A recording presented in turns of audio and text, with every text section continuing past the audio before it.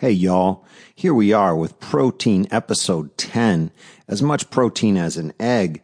This is Chapter 17 and 18. We are really getting into it.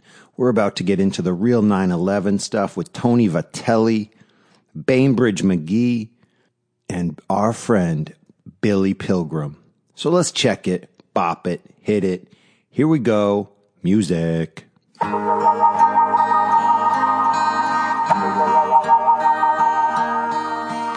It's your boy Seth Harwood bringing you as much protein as an egg. Back in effect. SethHarwood.com, WriteWithSeth.com, and of course, Patreon.com/SethHarwood. I'd love to hear from you. Stick a little ear a little closer. If a picture paints 1,000 words, then why can't I paint? You're listening to Seth Harwood. Subscribe today at Patreon.com/Seth Harwood.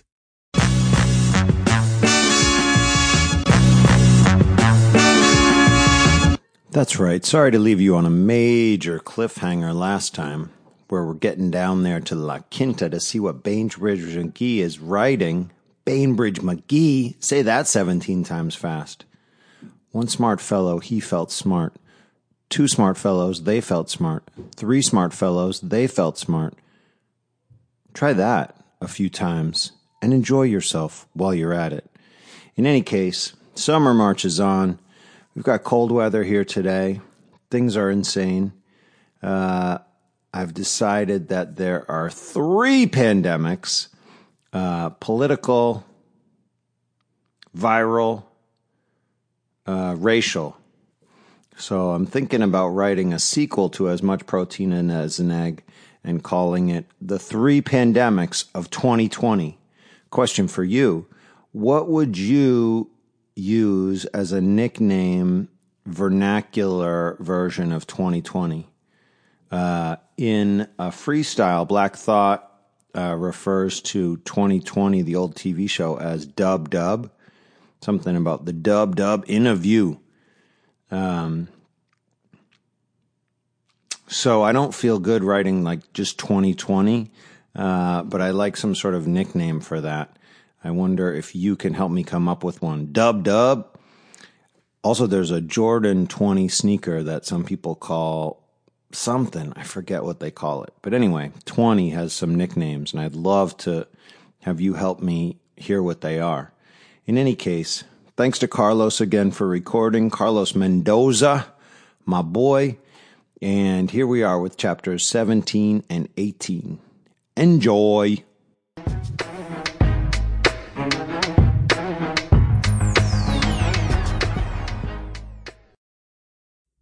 Chapter 17.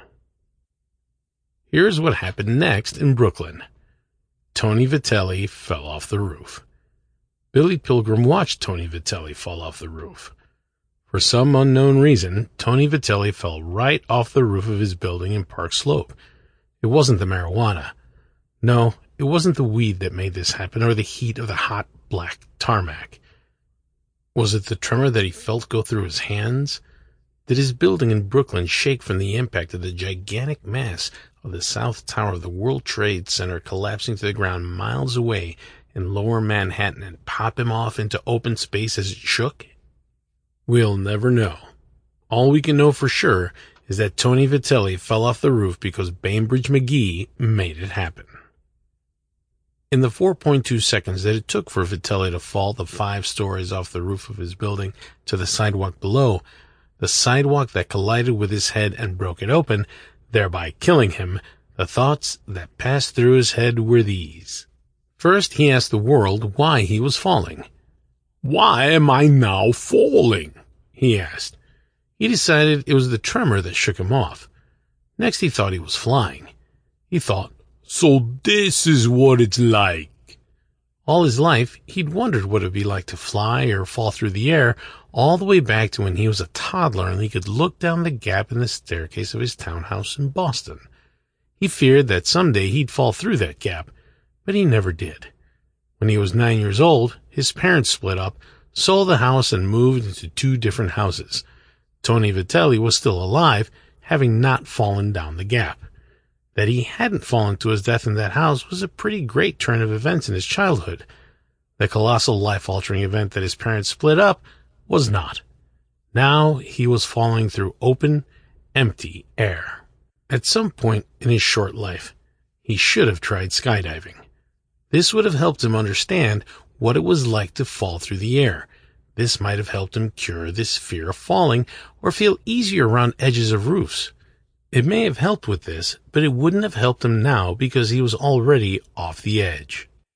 All he had left to fear was the sidewalk breaking open his head. This was a really scary thing. Something definitely to be afraid of.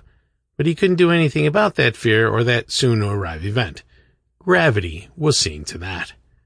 I'll tell you what really pitched Vitelli off the roof. It was his fear of falling.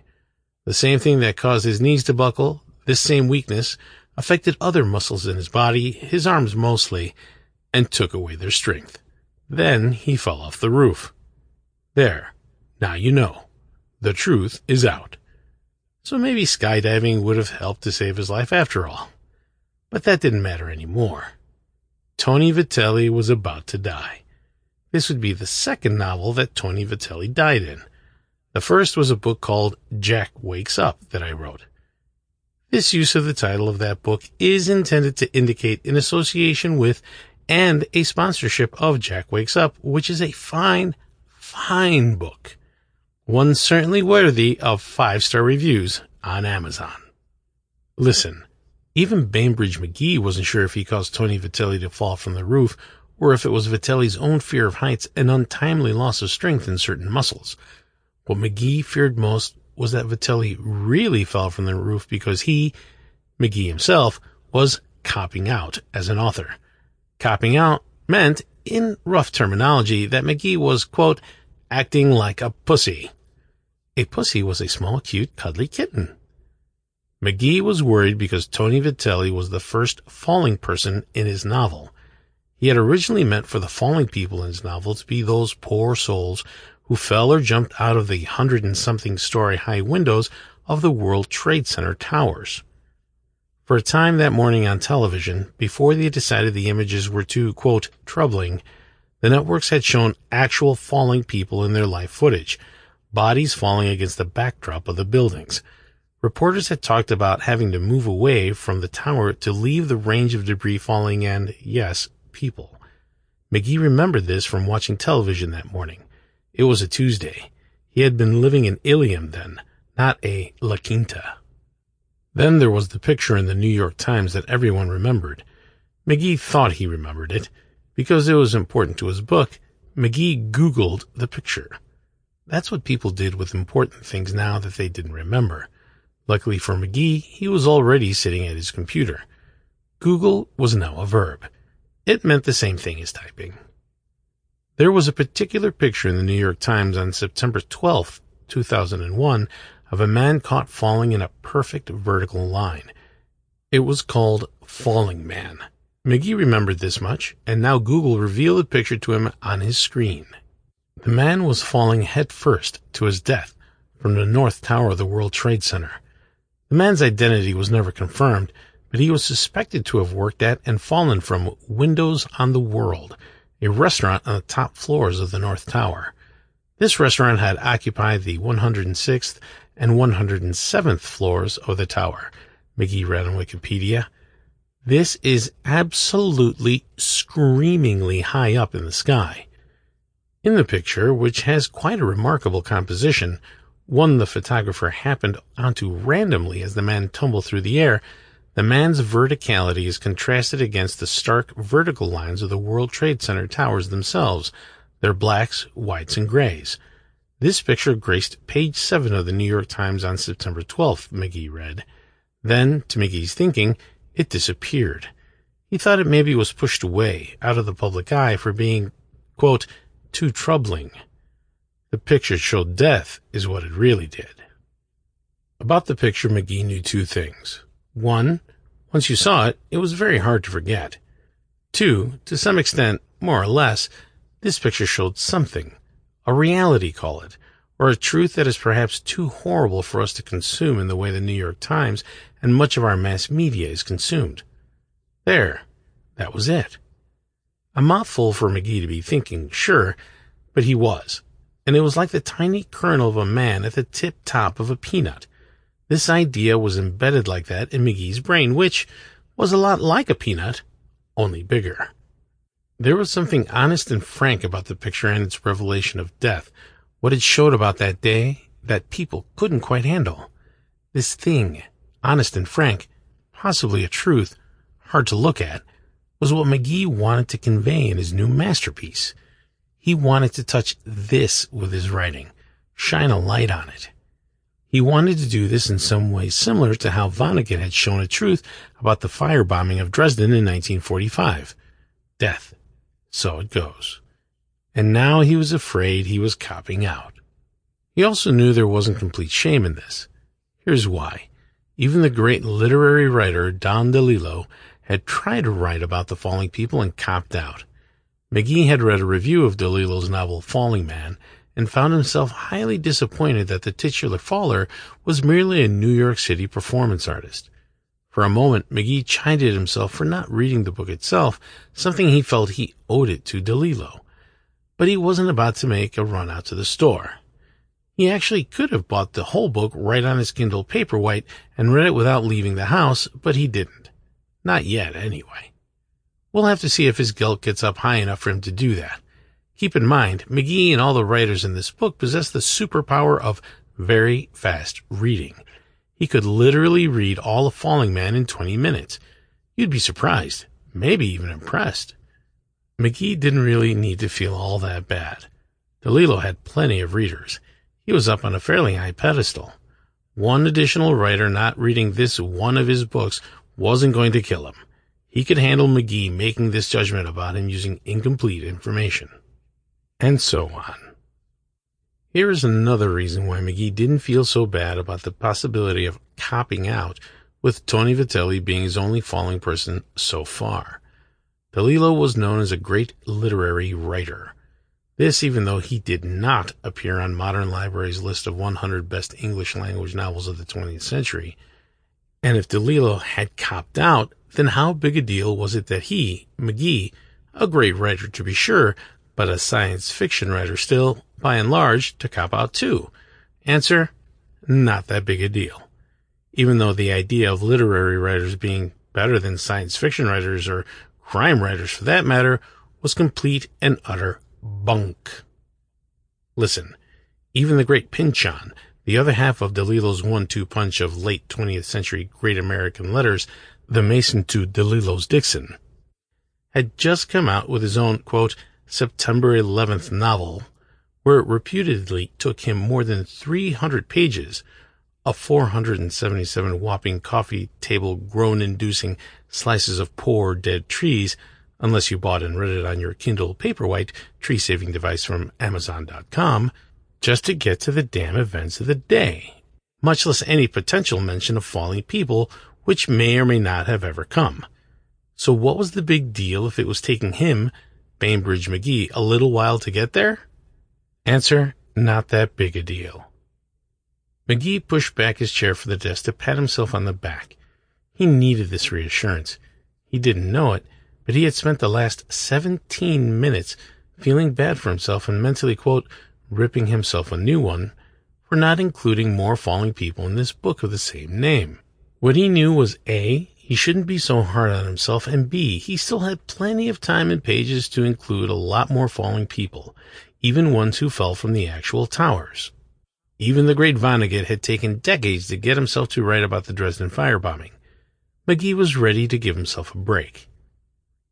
He pushed back in and continued to write the last seconds of Tony Vitelli's life, the things that passed through his brain as time slowed and the sidewalk loomed closer and closer. There was still a lot of life yet to pass backwards in front of Tony Vitelli's eyes. It did, too. Parts of his life passed backwards before Tony Vitelli's eyes. Time had basically stopped on Earth as we know it, with Tony Vitelli perched in the air between the first and second floors of his building. What took only a moment for everybody else took 10 or 11 minutes to Tony Vitelli. Here's what he saw. A couple of awesome college parties, one of them leading to an all-night makeout session with a girl he'd been stalking for 2 weeks, then how he got sick in the middle of it, ran outside and threw up in her bushes, put gum in his mouth, and went right back inside without her even knowing. The first time he tried a keg stand. Lots of bong hits. A dinner he had in Atlantic City with his cousin. At his high school prom, getting busted for leaving weed in his limo and not getting laid after. Playing on the high school basketball team and getting benched in his senior year instead of starting. The 1 year he played football. Driving. Spending a lot of time in his mother's car learning to drive.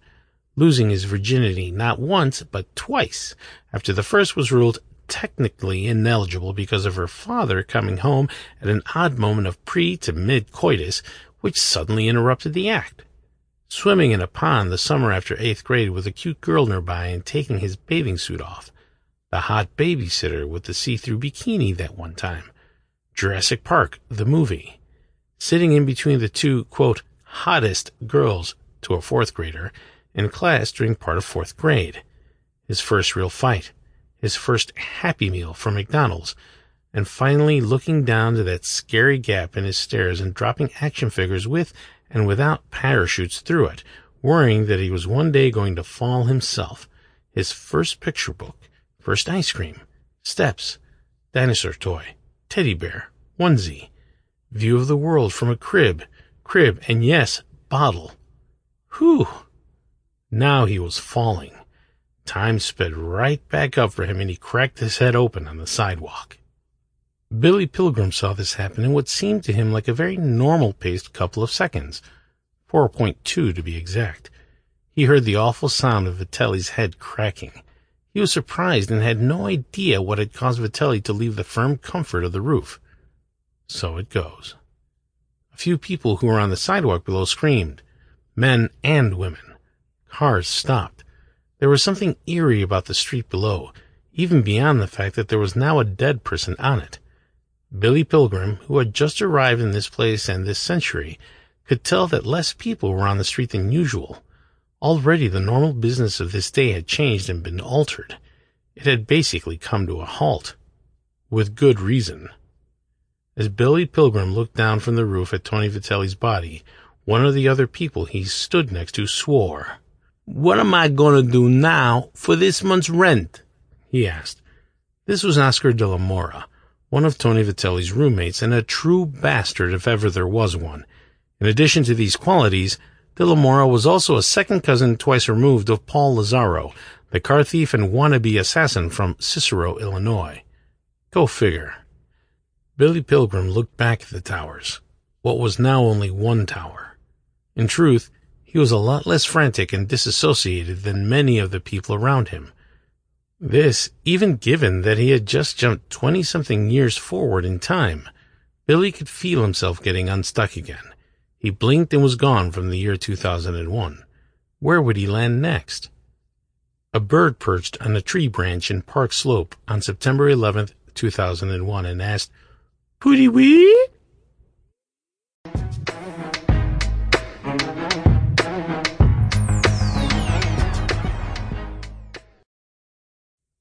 Chapter 18. Artemis Kellogg and Emily Plinko had just had sexual intercourse. It was the 47th time they had done this, but only the 9th time since they had moved in together. They both thought this was one of the best times they had done it. Both of them had climaxed at just about the same time, and then they had fallen towards a peaceful state together in each other's arms, with Emily shaking slightly. Kellogg kissed her temple. "I love you," he said. She said she loved him too. Isn't that sweet? Maybe someday they would make a baby. We'll have to see. When Kellogg rolled off of her, Emily Plinko lit a cigarette. They would both quit smoking soon after the events of this novel, when they learned more about Kurt Vonnegut and how he called smoking a, quote, classy way to commit suicide, and then died. But today they shared this cigarette together. It was a Parliament Light, not a Pall Mall. Pall Malls were a much faster way to kill yourself than Parliament Lights, they thought. They were right. Kurt Vonnegut's Pall Malls didn't even have filters. This was a Saturday, and the lovebirds, as we'll call them, had woken up late.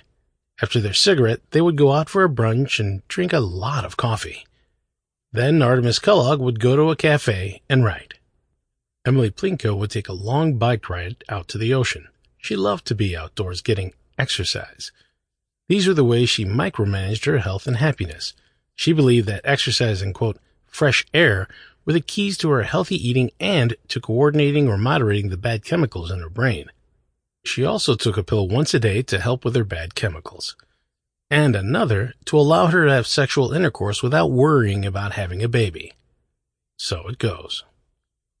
Later in the day, Kellogg was back at his favorite cafe writing, the one named after the Greek king with the endless task. He had his laptop open, his earbuds plugged into his ears, and had blocked out the world with the music of Schubert's impromptus. He didn't know much about classical music, but he knew these impromptus were pretty good for blocking out the conversations of people around him and the punk metal that the baristas had chosen to play this afternoon. I was at the cafe too. I was finishing up a beet loaf sandwich. Beet loaf was something that sounded like it would be a big hit with my smartphone and its calories/carbs/fat/protein/food app, but the app had never heard of beet loaf. My loss. Still, it tasted pretty good, in a non-meat kind of way. It had kind of a barbecue sauce flavor going. I would have to leave the cafe shortly. I had to be home in 15 minutes to relieve my Manny and take care of my daughter. A Manny is a man who works as a nanny. Who knows if this exists outside of San Francisco? I was happy to see Kellogg show up with his laptop. He hadn't been doing enough writing to my mind. Truth was, he was going to meet one of his top 5 living authors in less than 2 weeks. Yes, Bainbridge McGee would meet Artemis Kellogg in San Francisco when he came for the voting of the Damon Knight Memorial Grand Master Award. Here comes a curveball you probably didn't see coming.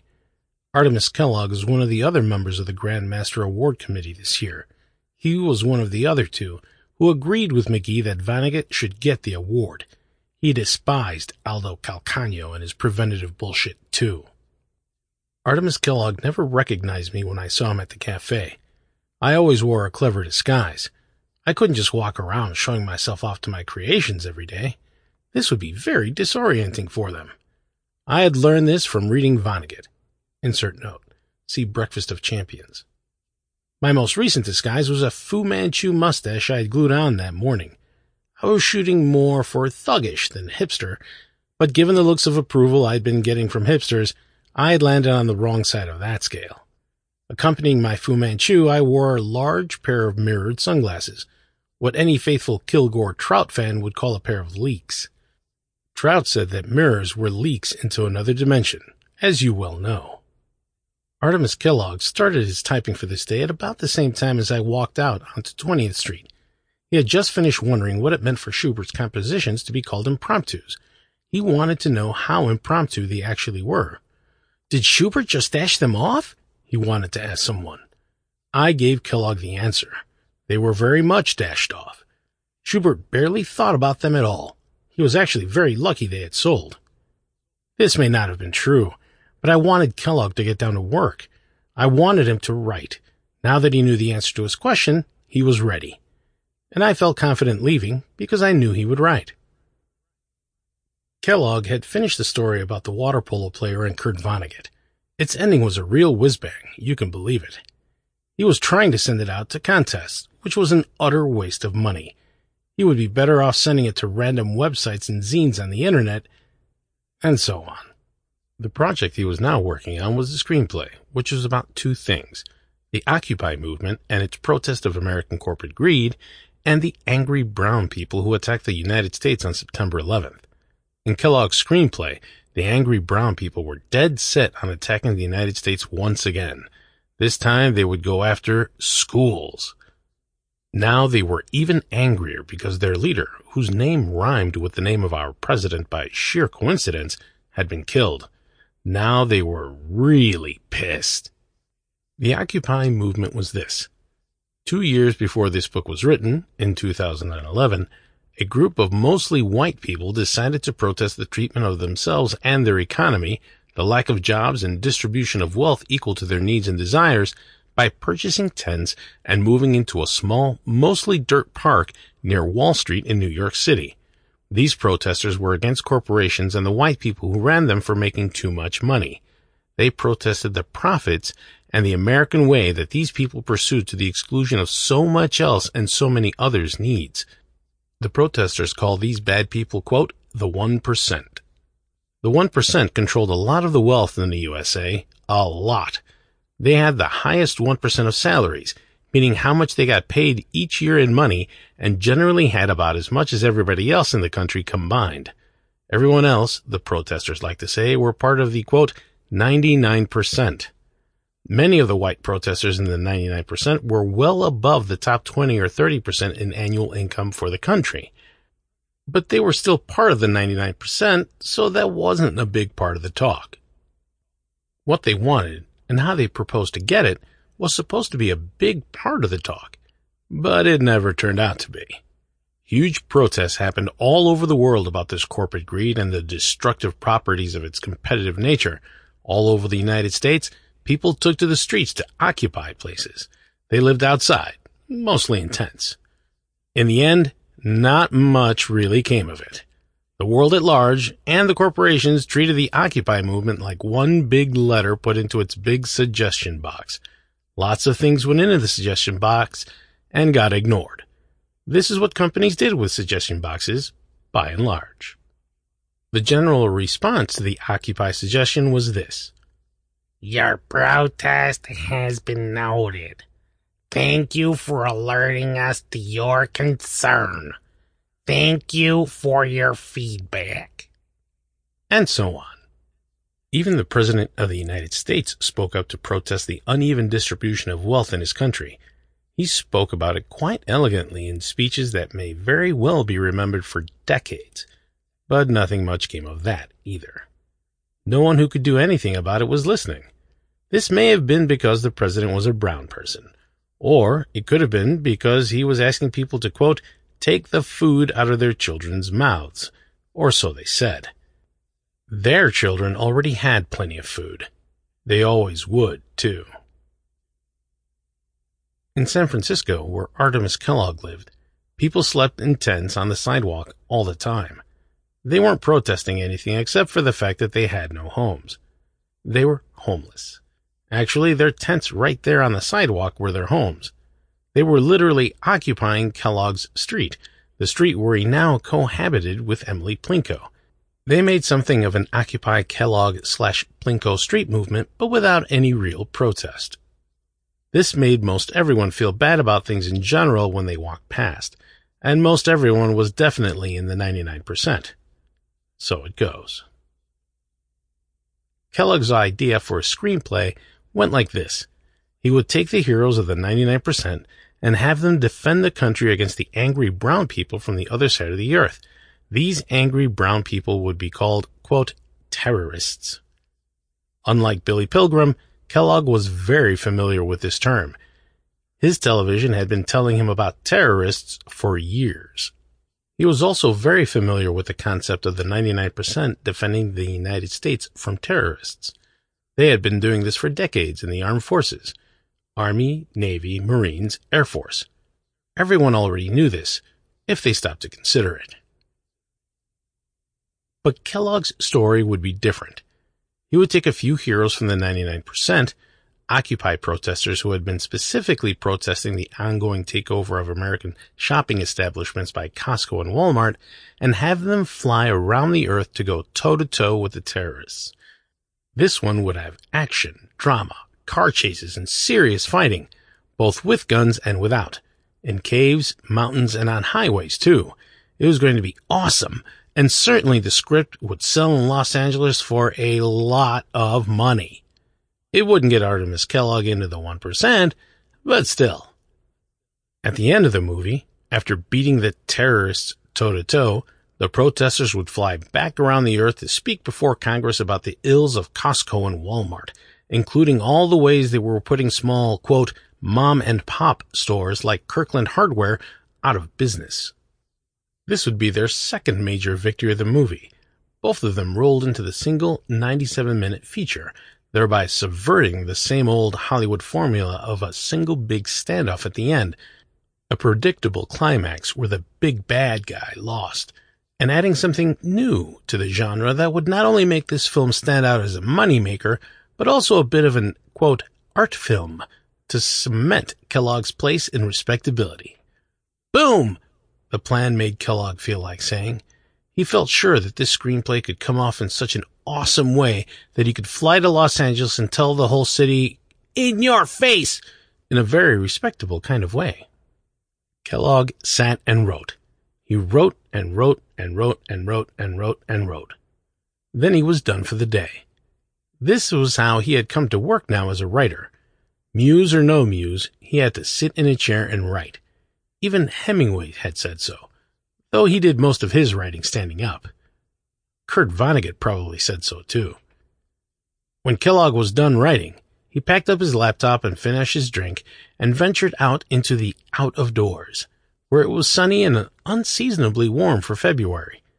Such were the benefits of living in San Francisco. Writing was a great thing for Artemis Kellogg. It made his whole world better, more or less. It made him believe he deserved the good things in his life, including his relationship with Emily Plinko.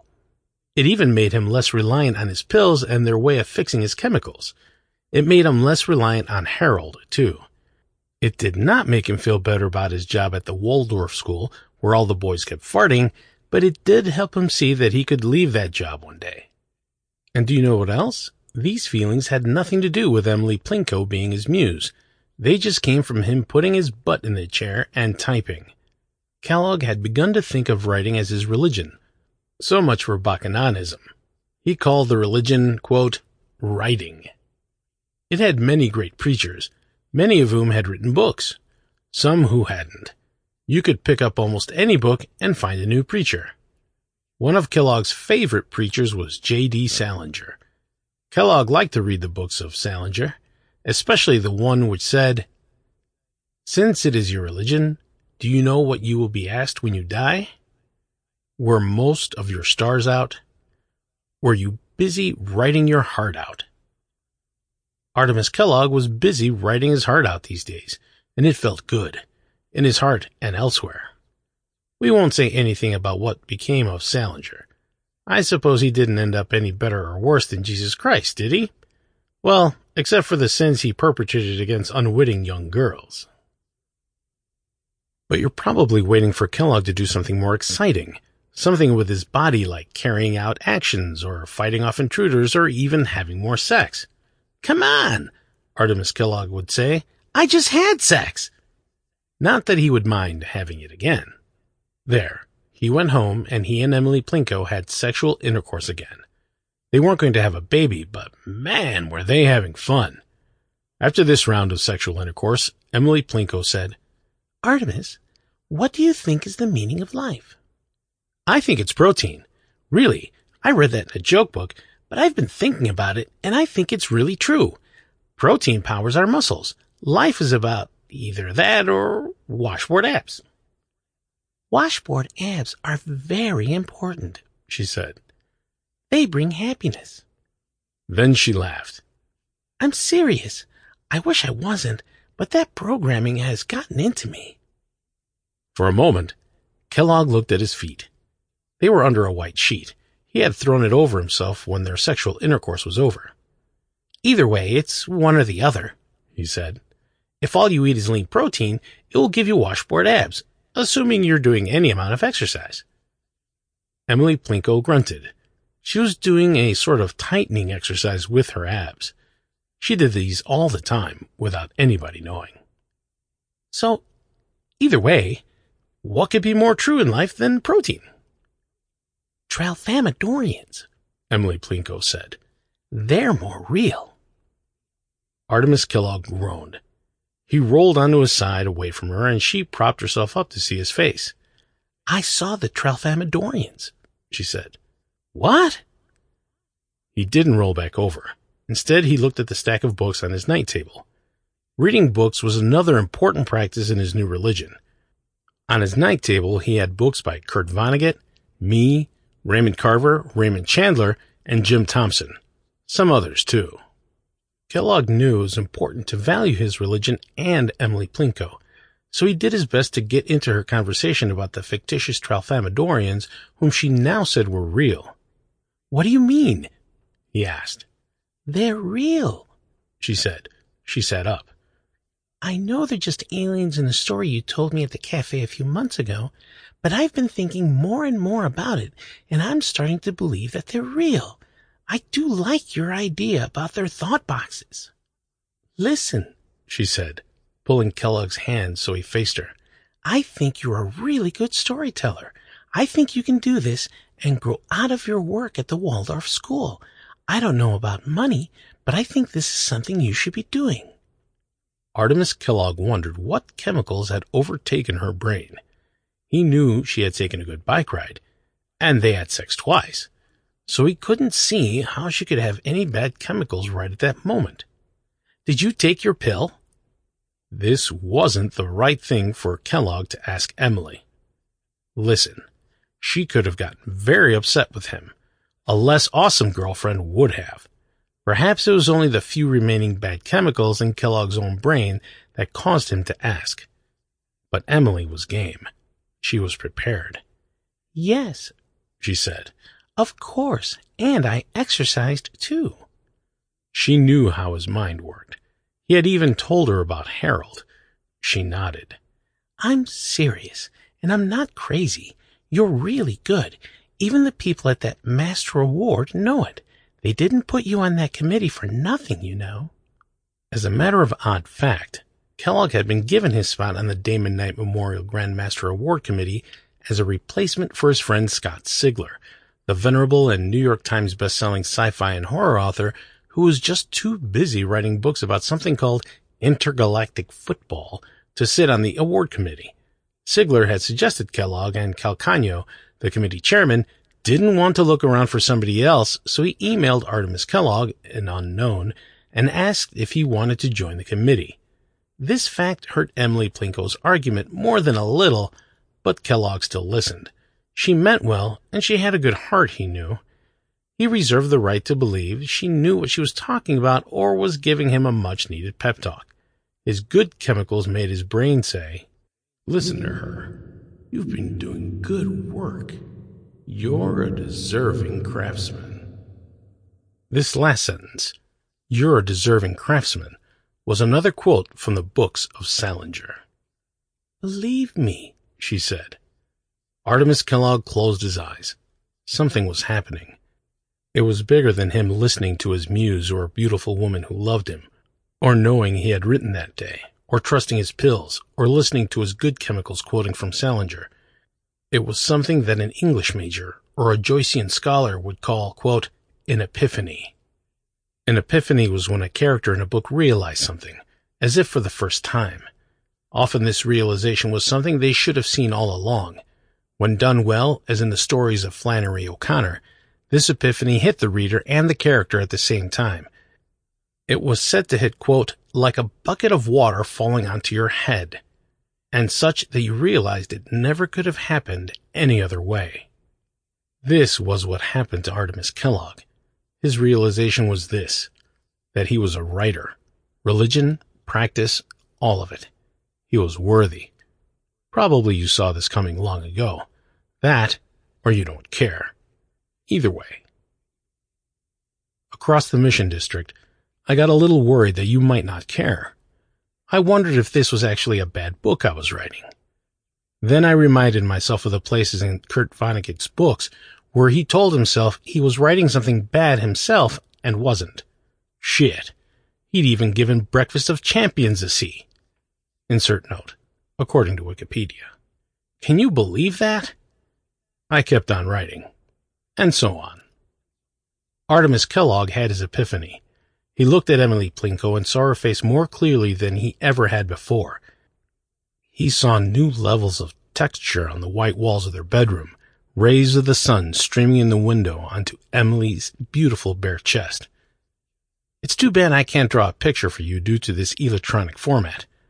I would have drawn two beautiful boobs. Tiny motes of dust spun and danced in the sun rays.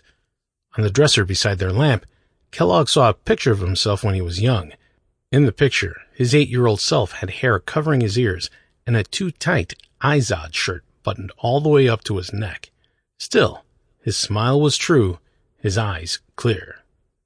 Artemis Kellogg looked at his young self and forgave him.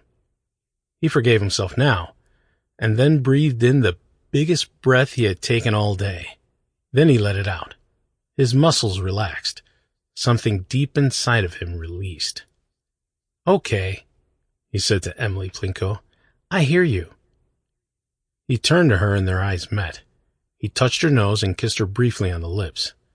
"Thank you," he said. They kissed again, and so on. But they didn't have sex. Come on, twice in a day already was pretty epic. Wow. There you go. 9/11, people falling. The true story about that picture that came out on September 12th, 2001. The disappearance of that picture that came out on September 12th, 2001. If any of you are young enough not to remember that, Google that shit. And this is what we call in the podcast business a long fucking episode, LFE.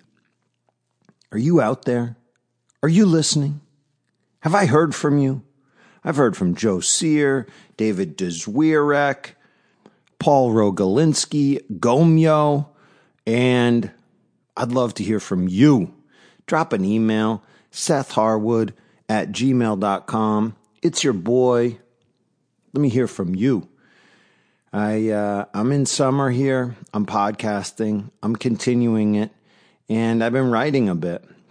I've been writing some new stuff featuring Billy Pilgrim and Artemis Kellogg and dealing with